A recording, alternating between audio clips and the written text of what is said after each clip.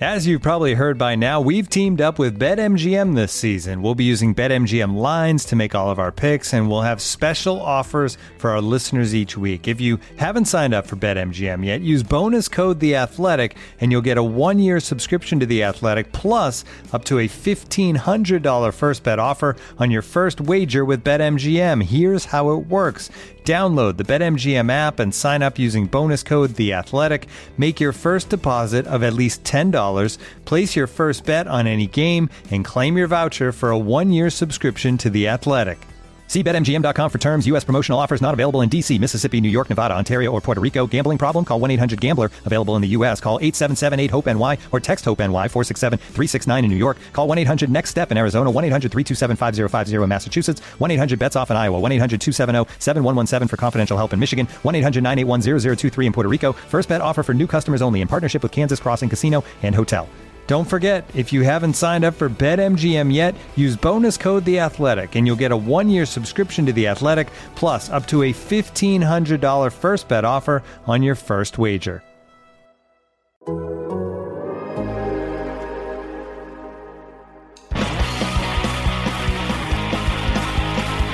Howdy, everybody. It's Arthur Staple. Welcome back to your latest episode of No Sleep Till Belmont, the Islanders podcast from The Athletic. Joined as always by my co-host, traveling around the Northeast. I believe she's in my town now, Stamford, Connecticut. It's AJ Maletzko. What's up, AJ? Hey, Arthur. I am. Came down this morning, came through a little bit of snow. Of course, this morning I woke up to news that 3 of my 4 kids had snow days today, and I hopped in the car and saw my husband roll his eyes as I hit the road, and I'm in Stamford ready for a game tonight. Yeah, I've seen that. I've seen that look before. It's the rolling eyes is a nice way to put it. I don't know if it stays that genteel with the kids all home. But yes, we've had a lot of snow, a lot of time inside, which I guess is no different. And we have had a couple of interesting Islander games, much better results the last couple than the previous 5. But we're going to take more of an overview here from the first 11 games. All of our avid Athletic readers probably saw today I posted some report cards for the Islanders players through these first 11 games. And 11 games might not seem like a lot, but it's actually about 20% of this season, hopefully, given some of the COVID postponements that we've been seeing lately. So it's a more significant block of the season that's gone by already, and we have a pretty decent sense of what the Islanders are doing this season. So I'll just kind of throw out a couple of the names at the maybe the extremes of the report card list to you, AJ, and we can kind of break them down. I only gave out one A, and that was to Semyon Varlamov, which can also lead into what he did last night against the Rangers. He hasn't given up a goal yet in Madison Square Garden in 2 games, and imagine if he hadn't gotten dinged in the throat by Cal Clutterbuck for that 3rd game, things might have been even more different. But to me, he's been the best Islander player so far. I don't know if you agree, but what do you see from him, and what did you see from him last night that he's just been lights out at times so far this season? Yeah, well, first of all, I'll say that I have not read your report card yet, and it's not that I don't read your Athletic articles. It's that I was driving all morning. So I will go back and take a look at it. But to me, Semyon Varlamov has been excellent. And I would agree with you. I would give him the best score overall. He had a few hiccups here and there. Now the whole team did, so it's not fair to put it on him. But I think what makes him so good is that he is there to bail them out when they make mistakes. Now, unfortunately, when they had a tough second period against the Capitals, the whole team did, including Varlamov. Now, with that said, he started on a 4-game win streak, and then, of course, went on a little bit of a winless skid. And then he had his 500th game where he comes up with a big win against Pittsburgh. And then last night, that was the best I think I've seen him this season. It is a short season so far. We're just at the start of it. But what I really liked is that he was so calm. Yeah. He didn't look like he was jumping around. It didn't look like he was overhyped. He was there. He gave the whole team that presence of calmness that Barry Trotz has asked of him. And, in the third period, they had some defensive lapses, which is very unusual for a Barry Trotz coach team and very unusual for the Islanders. But, you see a Panarin breakaway, you see a Zibanejad breakaway, you see these things and no problem. He bails them out. And that's why Barry Trotz, he calls Pecorine the eraser, and he sort of gave Varlamov the same thing. He said, he's going to be our eraser. He makes everything a little bit better. Yeah, I mean, aside from the really good chances that they gave up, that looked most like Semyon Varlamov from the playoff bubble to me. That, like you said, very calm in net. He was swallowing up a lot of shots, not leaving. I don't even think he left maybe 1 or 2 rebounds on anything that could have been dangerous. And those 2 saves on Panarin and Zibanejad were that was vintage Varlamov, where he made. Panarin made about 12 moves, and Varlamov didn't move more than an inch or 2 and just swallowed up that shot with his glove. And then the Zibanejad save. I will say Andy Green, I thought, played that really well by taking away the pass. I think that's a veteran play by Green to recognize his goalie is playing lights out, and you want him to face somebody one-on-one and take that challenge as opposed to leaving a pass across the slot line open. And, when you're looking at the defense and the goalies, when they work together like that and they trust each other and they get to know each other, you're talking about Green, obviously veteran player, Varlamov, veteran goaltender. And you're right. I thought that was a really nice play. But the other quick comment I was going to make about Varlamov, part of the reason he didn't have to move a lot is that he was always in the right position. So sometimes you see these crazy saves that these goalies have to make and your eyes are popping out of your head, these windmill glove saves. And sometimes it's because they're out of position. Varlamov was so sound in his positioning, the puck just kept hitting him. It's almost like it made Panarin and Zibanejad look like they didn't do enough to score, but Varlamov just didn't give him any daylight. Yeah. So I only gave out 2 other grades that were above a B+ among the players, and they were both forwards, and it's Matt Barzal and Jordan Eberle, who both got A- in my estimation. Barzal, I think we've talked about him already. I don't see any real dip in his play. He's had real dynamic moments, I feel like, in almost every game.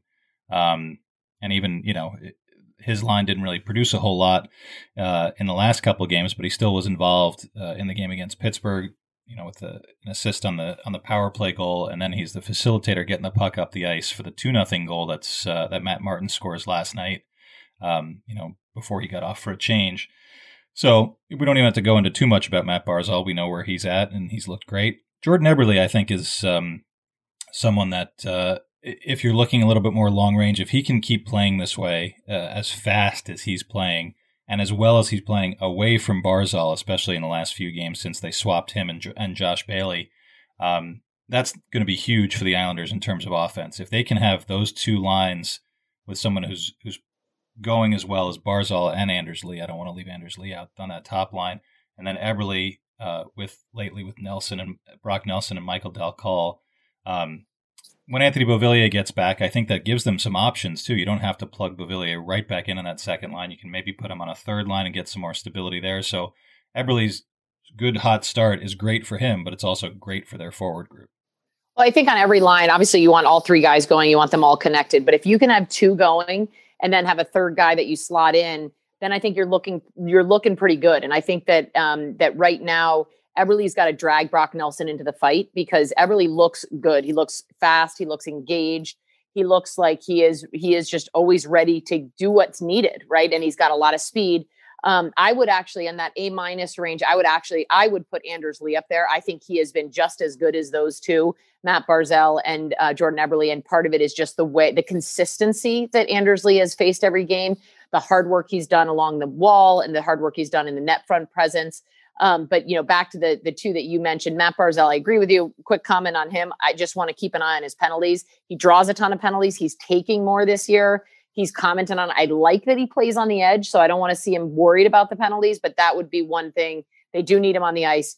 You just hope it doesn't spiral into frustration. But yeah, I think the Beauvillier question's an interesting one because if you throw Bo back on that line, maybe that brings Brock Nelson up, but I also love the idea of what you're saying. If you drop him down with JG Pageau, you now have a much more solid, consistent, balanced lineup.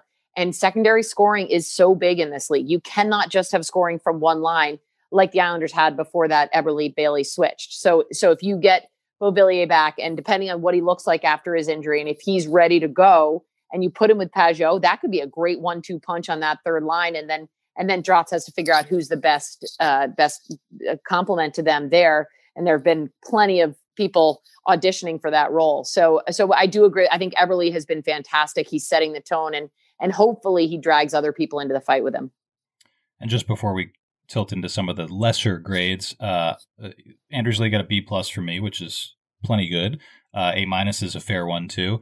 A couple B pluses on D, I think, for Adam Pelech and Ryan Pulock, who haven't produced a lot offensively, but you watch Pelech when he's healthy. There is, even in the East Division, I don't think there's a more classic defense, capital D defender than Adam Pelech, and I've been beating the drum on him for a long time because it was beaten into my head by the previous administration, guys like Jack Capuano and Doug Waite and Garth Snow, who said, when this guy's healthy, he's going to really help us. And I believe it was Greg Cronin, one of the old assistant coaches, who dubbed Pelech the Cobra because he just sort of lashes out with that stick and pulls the puck off of guys. Very good players, too, because he's usually out against a lot of good players. But I feel like kind of slowly, under the radar, considering they've had some breakdowns in their own end, those two guys have been really, really good again so far this year. Yeah, I would agree 1,000%. You can see the trust that Barry Trotz has in them. They complement each other really well. Obviously, the loss of Devon Taves and the loss of Johnny Boychuk sort of shook up the other partnerships that they had. But what's so interesting about Pelech is he doesn't skate or look like a classic defender or classic, there's sort of, you look at him and you're wondering, what does he offer here? But you're absolutely right in the way that he plays. He is a classic defender. In this day and age, people only look at the Norris Trophy goes to these defensemen that are putting up these big offensive numbers. And obviously that's a great thing to have too, to offense from your back end. But Pelech shuts people down. And I think it's got to be frustrating to play against him just because his positioning is so good. And, on Cizikas' goal last night, speaking of the offense, though, the way he got his feet around the puck was really good. Like, it was such a subtle thing, but instead of taking the puck on his backhand and taking the time to put it on his forehand, he hustled, got his hips opened up, and just took that one timer. And that allowed all that chaos to continue as opposed to let the Rangers get set. So overall, I agree with you on the Pelech-Pulock pairing. I do think that we all Islanders fans noticed how important he was when he went out injured. And sometimes it takes something like that to appreciate. Last night at one point during the first period, he rushed the puck, right? I mean, he's taking the puck up, he's joining the rush, he's getting a little bit more assertive because he and Pulock play off each other. They trust each other. They know how good they are defensively, that they're able to jump into the offense every now and then. So we won't belabor some of the lesser grades too much. I think it's been pretty apparent who the guys that are struggling are, but I think I'll focus a little bit here on Brock Nelson. We mentioned him a little bit about, you said they need Jordan Eberle to kind of drag him into the fight. I gave Nelson a D. Could have been an F, could have been a D-, whatever. They're all bad grades. But this is a guy who, to me, and I think we've even discussed this because this slump that he's been in has been going on for a while, he's the most important piece of the group that's not going very well. If they don't have him going in the next few games, there's going to be some real tough decisions and tough, it's not going to be, he's not coming out of the lineup, but just ice time allocation, things like that. They need this guy to kind of be the anchor in the middle of that forward group, and it hasn't happened yet. Well, and you look at when last year when they brought in Pageau at the deadline, everybody was so impressed with Pageau, and for right reason, including me. But what was so nice about it is it solidified down the middle, right? You have Barzal, and then you had Nelson, who's been is historically so solid and consistent for the Islanders. I mean, obviously he's had hiccups. 82 games is a long season. So I'm not saying that he was lights out all the time. And we always talk about Brocktober, right? He starts strong. But and then there was sort of a hole in that third line center. Filppula did a great job there. And then when he left, so, and then obviously the fourth line, the identity line that really looked good in the recent game, by the way. But when you have all that solid four down the middle there, you feel really good about your lineup. And when you've got somebody like Nelson, who there's so many expectations, both on special teams, face-offs, defensive zone, he's big, he's rangy. Typically he uses his size, he uses his speed, and he just doesn't look engaged right now. He doesn't look like he's sort of willing to go inside the dots. He's willing to sort of put his body on the line, and it'll be interesting. I agree with you. I don't know how Trotz, he's not taking him out of the lineup, but does he put Pageau there? Does he? And he does throw Pageau around, right? Jumped in for Dal Cole last night. We've seen him jump in for Bailey. We've seen him sort of be that Swiss Army knife that Filppula used to be for him. So he's got that capacity. But I'm going to be so curious how Barry Trotz handles it and how he tries to motivate him and what sort of line shifting goes on. When you've got Eberle who's flying out there, give him somebody else that can complement that. Victorinox, the makers of the original Swiss Army knife, have been a reliable companion for life's everyday challenges, mastering functionality, innovation, iconic design, and uncompromising quality with its products. The Victorinox Swiss Army knife provides you with all the things you don't think about until you need it: tweezers, a screwdriver, and even a corkscrew. With the Victorinox Swiss Army knife, you can be prepared to master everyday life. You can find Victorinox Swiss Army knives at Dick's Sporting Goods. Looking for an assist with your credit card, but can't get a hold of anyone? Luckily, with 24/7 US-based live customer service from Discover, everyone has the option to talk to a real person anytime, day or night. Yep, you heard that right. You can talk to a real human in customer service at any time. Sounds like a real game changer if you ask us. Make the right call and get the service you deserve with Discover. Limitations apply. See terms at discover.com/creditcard. Now I just kind of want to get into Barry Trotz hit a big milestone with a win over the Rangers last night, 850 wins. Now he's third all time behind only Scotty Bowman, who's might not be catchable. I think it's 1244. Joel Quenneville, who's back in the coaching game and piling up more wins. And he passed his good friend, Ken Hitchcock, who I happen to have a chance to talk to earlier today, and we'll have a story running with some of his thoughts. But I kind of wanted to get your thoughts on AJ, on what Ken Hitchcock said and just what we've seen from Barry so far this year. Ken was hilarious because he and Trotz have kind of had this sort of informal, he called it the Hitch and Trotzy Symposium.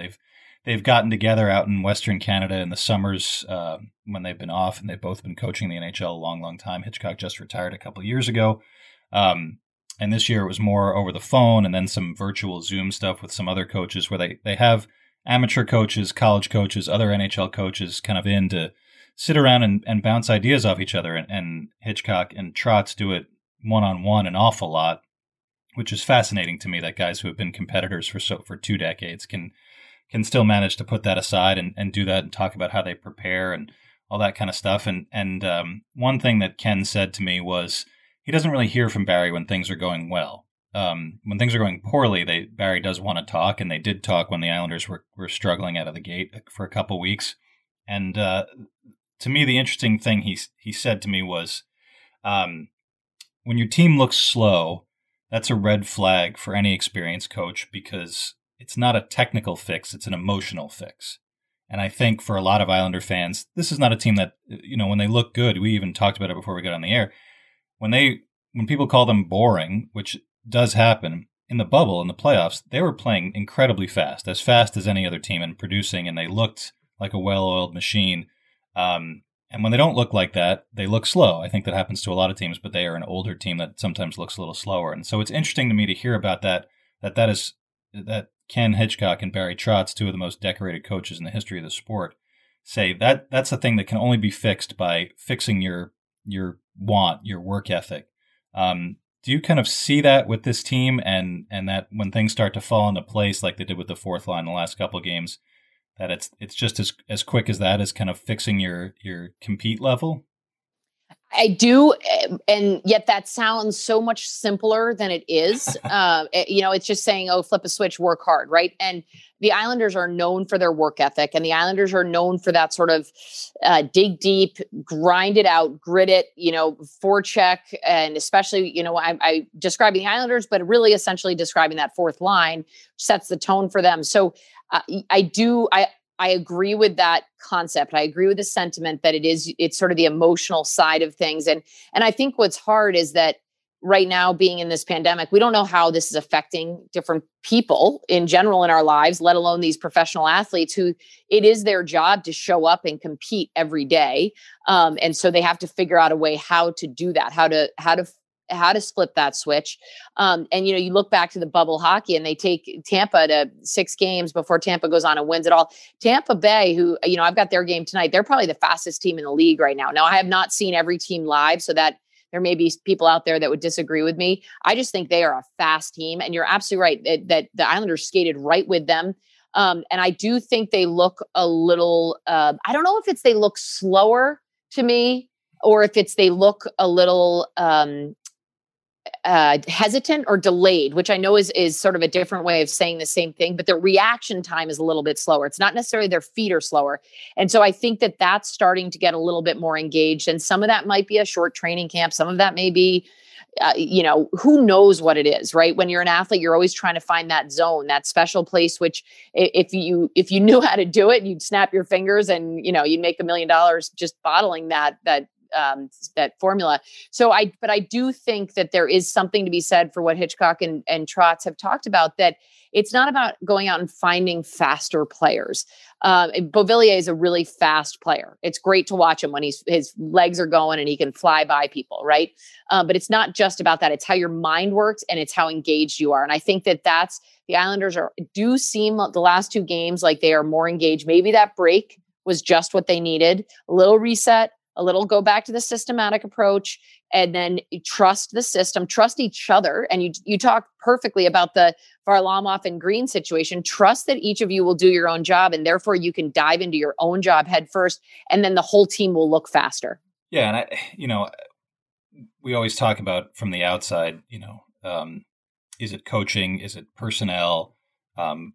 You can make a case for either one when a team isn't going well. And I've been around the Islanders long enough to have seen some teams not go well. And sometimes it's very obvious that they didn't have the personnel. And sometimes it was obvious that there were key guys that weren't motivating themselves or properly motivated. And you always wonder what the role is of an NHL coach. And I think, you don't really wonder with Barry Trotz because of the things that people say about him and just his general demeanor and the way that he is able to translate coaching concepts, which are just sort of, management concepts that could apply to a lot of different things. And he really makes them digestible for us lay people. And even for you, I'm sure for someone who played for such a long time, it still might sound fresh and new coming from a guy like Barry Trotz. And I'm always curious of all the coaches that you've had over the years. And when you see a guy like Barry, who has such an affable, approachable way about him, which is not always what we think of when we think of elite coaches.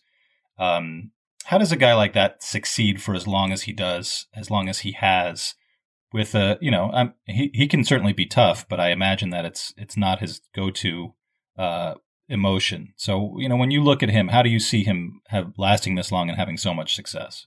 Well, on a Zoom last week, actually, with him, I did tell him that I consider him sort of my unofficial life coach, and I got a laugh out of him because we were actually talking about Ted Lasso, and I told him that I loved all the snippets that and if you take a lot of what he says, he's great with words. He's great with us media. He gives us a lot of time. He's honest when he can't tell us things, right? But he takes things and he tells you things about the team or about the way they're playing. And you can sort of take it and think, I could use that. I can apply that to my life. So he got a little chuckle out of that. But I agree with you that he doesn't have that. He does sometimes have that rough side, and then it goes away pretty quickly. When they had that tough loss, the Washington against game. Washington. Yeah, that when they lost late. Yeah. Yeah. And he ripped into them. And, and I remember a year or two ago, they had a really bad loss up in Montreal, and he didn't it wasn't the loss he didn't like, but I had to interview him afterwards. And he didn't like that his team didn't support him. I think Pulock took a big hit and nobody went to his defense. So he didn't like how the team lost, not that they lost. And I think that's a really important distinction. So to answer your question, how has he stayed involved and stayed successful? I think his relevance comes with his evolution. So he's got part old school coach because he's been around a long time, right? He built a program down in Nashville, and that was before they had this expansion, which they sort of seem to have really ironed out a lot of details with the Vegas and then moving forward with Seattle. I mean, back when Nashville did it and some of these other teams, right, it was real expansion, and you're bringing these teams up from building it from the ground up. So he's been around. He's had to evolve with different owners, with different GMs, with different personnel on his bench, with different coaching staffs.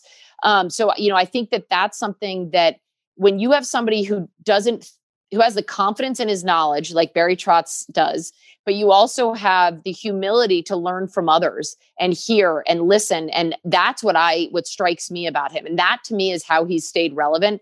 He doesn't just stick to his guns. This is the way we've got to do it. And he is very forthcoming with his information to us. And again, within reason, but it's interesting to me, the dichotomy that he's working for Lou Lamoriello, and they obviously work very well together and they have a very good relationship, but Lou doesn't give anything, right? Or he would rather not give anything. He understands the importance of media, but really, frankly, doesn't necessarily care about the media. Whereas Barry Trotz, I think, sort of enjoys talking about his team, and he enjoys talking through hockey, and he enjoys some of that side of it, and he generally cares about people. So, I don't know if that's what you mean, but I just think the fact that he's willing to evolve in his style, whether it's from game to game, team to team, year to year, I think that's the way he's been able to stay relevant for so long. Yeah, and in talking to both Barry and Ken Hitchcock over the last couple of years about their little off-season symposiums, it's not about the two of them sharing their prodigious wisdom with a bunch of younger coaches. They listen too, and there's talking to Ken today, he said it was as valuable for them as older guys to hear what the concepts were, the personalities are in college and in junior level, and as you said, that's the way you stay relevant, is to adapt with each generation. And there's newer generations of players that are a little bit different now, I'm sure, than the way they were in the mid 90s when Barry took over in Nashville, or even before that when he was winning a Calder Cup in the AHL. I guess it's that's the way that you can always stay fresh is to, you don't have to pretend you're younger than you are and try to, listen to The Weeknd or listen to current music or do things like that. I think it's just more listening to your younger people and listening, figuring out how they tick. And I think that to me is the thing that I've heard the most in the Islanders room, and talking to some guys on the Caps too, is that, when you're a coach, you can go by that old trope that my way or the highway, everybody gets treated the same, but it's not true, especially at the pro level. You can't treat everybody the same. Guys don't get the same, don't make the same. They don't get the same amount of ice time. They're not regarded the same in the organization. And he definitely seems to be able to find out what's important to each person and what motivates them, and get them to a place where they want to compete for him. And it's not an easy thing to do, and to have done it for 25 years in the NHL is really something. Well, and you talk about the motivating different people, right? And obviously the different, paychecks or different roles, but a lot of that is just their different expectations, right? And so you go back to your grading system. A lot of those grades have to do with what we are expecting of these players, right? Some of them you expect to produce, some of them you expect to grind, some of you expect to do this, and if you exceed the expectation, then that's great. And I think for somebody even outside of pro sports, the best coaches give the illusion that they're treating everybody the same, and so there's no favorites, but they do understand that everybody is motivated differently. And that to me is the hardest thing, and that's the gray area of being a good coach, is how do you figure out how to push those buttons? And somebody needs to be yelled at, somebody else needs to be, their tires pumped a little bit or whatever it may be, but yet never making people feel like there's a difference in the way you treat them. And for somehow over years and years and years, Barry Trotz has figured that out on a number of different teams with a number of different organizations. And now, two pigeons bemoaning the fact you can stream DirecTV satellite-free. You see this? A family watching baseball on DirecTV with no satellite dish in sight. Let's heckle them. You call that changing the channel? Choke up on the remote, buddy. I hope getting all these games on DirecTV makes up for your mother not pre-chewing your sunflower seeds. DirecTV has the most MLB games. Visit DirecTV.com. Claim based on total games offered on national and regional sports networks with choice package or higher. Availability of RSNs varies by zip code and package. High-speed internet service required. Terms and restrictions apply. And now it's time for some Twitter questions. You've got mail. I think a lot of our questions, AJ, this week have centered around Leo Komarov. I'm going to try to maybe PG-13 them up a little bit. But it's safe to say that a lot of our listeners and followers are not happy with Uncle Leo and the way that he's played. To be perfectly honest, I think he's been fine the last couple of games. He had a terrible stretch the week before last. But I think it's more like Dan Delgado here says, how does he keep getting in the lineup? And that's something that we've addressed, and maybe we're going to continue to address, because I don't think he's necessarily going to come straight out of the lineup for the next game. But we talk about, I think one of Barry's favorite phrases, aside from trust, is sweat equity. Guys that have put in the time to have that work ethic level where he trusts them, that they're going to do what he asks them to do. They're not going to do too much. They're not going to stray from what their assigned role is. And it may not seem like Komarov is doing that on the ice, and there have been times when he hasn't done that on the ice. But Barry Trotz trusts him, and that seems to be the main factor when you've got some other guys that are a little bit newer in the league on the other side of Jean-Gabriel Pageau. So I'm going to throw it to you and make you responsible for speaking for Barry. How does Leo keep getting in the lineup? Well, I've not asked Barry this straight up question, which people on Twitter probably would love you or I or somebody to ask this question. And some people probably have. I think that if you ask that question to Barry, it inherently undermines his decision making. And we just spent some time talking about his relevance, his success, and what a good job he does. So, Leo is an enigma to me because you and I have talked off, not on the record, but we've talked a little bit about what the intangibles he brings and what does that mean? What does that look like? How has he built that trust? Is it just what he does on the ice? None of us know what it looks like in that room. Now, you and I can go in that room in non-COVID times, but that's still the area that we're allowed. There's a whole nother section, right, that the media is not allowed in. So what does he look like on the bench? Yes, I'm down in between the benches in non-COVID times, but first of all, Leo speaks a million different languages. So half the time I don't understand what he's saying anyway. But there are those intangibles. That sweat equity is really important. And it's important, especially with somebody like Barry Trotz, and an experienced coach like that knows that certain people are allowed to have a little bit of leeway. They give a little bit extra rope there. And I think it's tough for us to look past rather that Washington game where he took that bad major and then he gave up his coverage on the winning goal with just a little bit of time left. Right. I mean, there were some egregious mistakes that he made, and then he's back in the lineup. But I do think the last couple games he has been good enough. And when I say that, I mean that he hasn't made any major mistakes. And I do think that having him, when you've got a Bellows and you've got a Wahlstrom who have a lot of upside, and every time they're in the lineup, both those guys are impressive. I think it is good to have a little bit of experience along with Pageau. So I don't mind that he's in the lineup. I think he does offer, he led the team in hits last night. I may be wrong. Maybe it was Cizikas, but he had 4 or 5 hits. So he's being physical. He's bringing some of that sandpaper.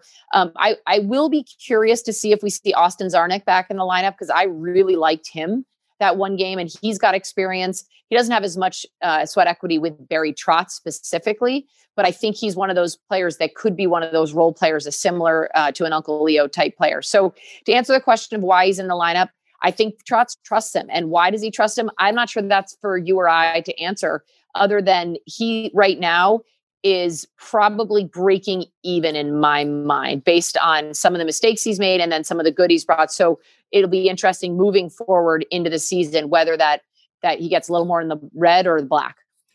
Yeah. And I think I agree with you about the breaking even. And I think fans kind of see that and say, like, why do we want a guy in there who's just breaking even? And I get that, but we talk about roles. You always have to, if you're an Islander fan, and you look at the lineup, especially at the bottom of the lineup, whether it's the third defense pair or the bottom 2 lines, you have to think about roles. And Leo does kill penalties, even though sometimes he's in the box when they're killing the penalties. He does do that job, and he's capable at it. And they put, aside from that moment in Washington, he's a guy that you want to put out on the ice when you just want a tie. You don't necessarily need to gamble for a goal. And hopefully you're not going to be out of position to give up one. But if you're looking for a tie, I think you're thinking in your Barry Trotz, you're thinking like, this guy's had a lot of ties for me and his shifts for me over the last couple of years. So I'm going to go with the guy that gives me the ties, as opposed to a Kiefer Bellows, where I haven't seen a lot of evidence yet that he can tie a shift or keep his feet moving or do these things that it doesn't look like Leo Komarov is doing very well, but does well enough to get off the ice after 35 seconds or so. So yes, a low bar, but it's a different bar than some of the other guys. So we'll leave that, and I'm sure we'll be talking about Leo again at some point soon. Brian G. has a question about Sebastian Aho, which is, will he ever play in the NHL again? It's an interesting question. And he also asked about conditioning stints to the AHL, and the rules, I'm sure, are there if you have a guy on a taxi squad who hasn't played for a while, whether you can get him games, but you also have to remember there's only 22 more AHL games for Bridgeport. Like, this is not a schedule where you're just going to drop a guy in for a weekend and then bring him back up because of quarantine rules and if things are different. So I think when you're on the taxi squad or on the roster, what you see is what you get.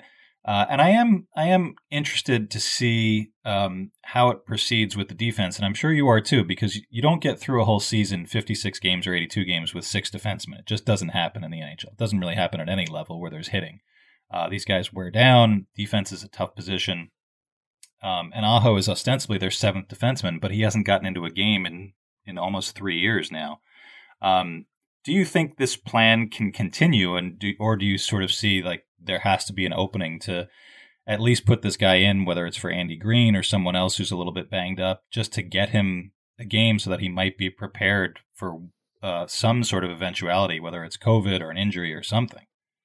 I think that until there is a need, whether it's COVID or an injury, I think that Barry Trotz will ride these 60. I think this is who he wants. I think, though, if the last couple of years, Islanders fans have watched Adam Pelech go on the shelf, Johnny Boychuk go in and out, right? There have been injuries that are unavoidable, and that was pre-COVID. So I think that there's, if they play the way they're supposed to play and they're blocking shots and they're playing that tough style, there will be injuries. And again, I think when you're looking at COVID, it's just all bets are off. So I think that keeping those guys in with the team, a lot of that is the important part, is that they're gelling with the team. The difficult part is not having a lot of practice for people that are in the lineup or people that are trying to break in, right? Because it's just a lot of video time. And now all those meetings are done via Zoom. So there's just not a lot of time to gel off the ice. So specifically to Sebastian Aho, if a defenseman is needed, I do imagine that Aho gets in, and it will be interesting to see when that happens. I don't expect it will happen unless necessary. Now, the hard part is, do you get down towards games, really meaningful games, meaning you're fighting for that last playoff spot at the end of the regular season, or you're in the playoffs, and now suddenly you have an injury and you have a defenseman who hasn't played in 3 years. So that's the valid point. And that's what Barry Trotz has to weigh. And that's where he has to trust the other 5 defensemen that he has. And that's where he would probably get him in the lineup, but he would probably shorten his bench considerably. Yeah, I think we'd see a Noah Dobson from last season's situation. Well, thank you everyone for your questions. Thank you, AJ, as always, for your contributions, and thanks everyone as always for listening to No Sleep Till Belmont. You can subscribe on your favorite podcast platform, leave a rating and review. If you're enjoying the show, it really helps us out. You can also subscribe to The Athletic for just $3.99 a month by visiting theathletic.com/No Sleep Till Belmont. We'll catch you next week. Thanks, everybody.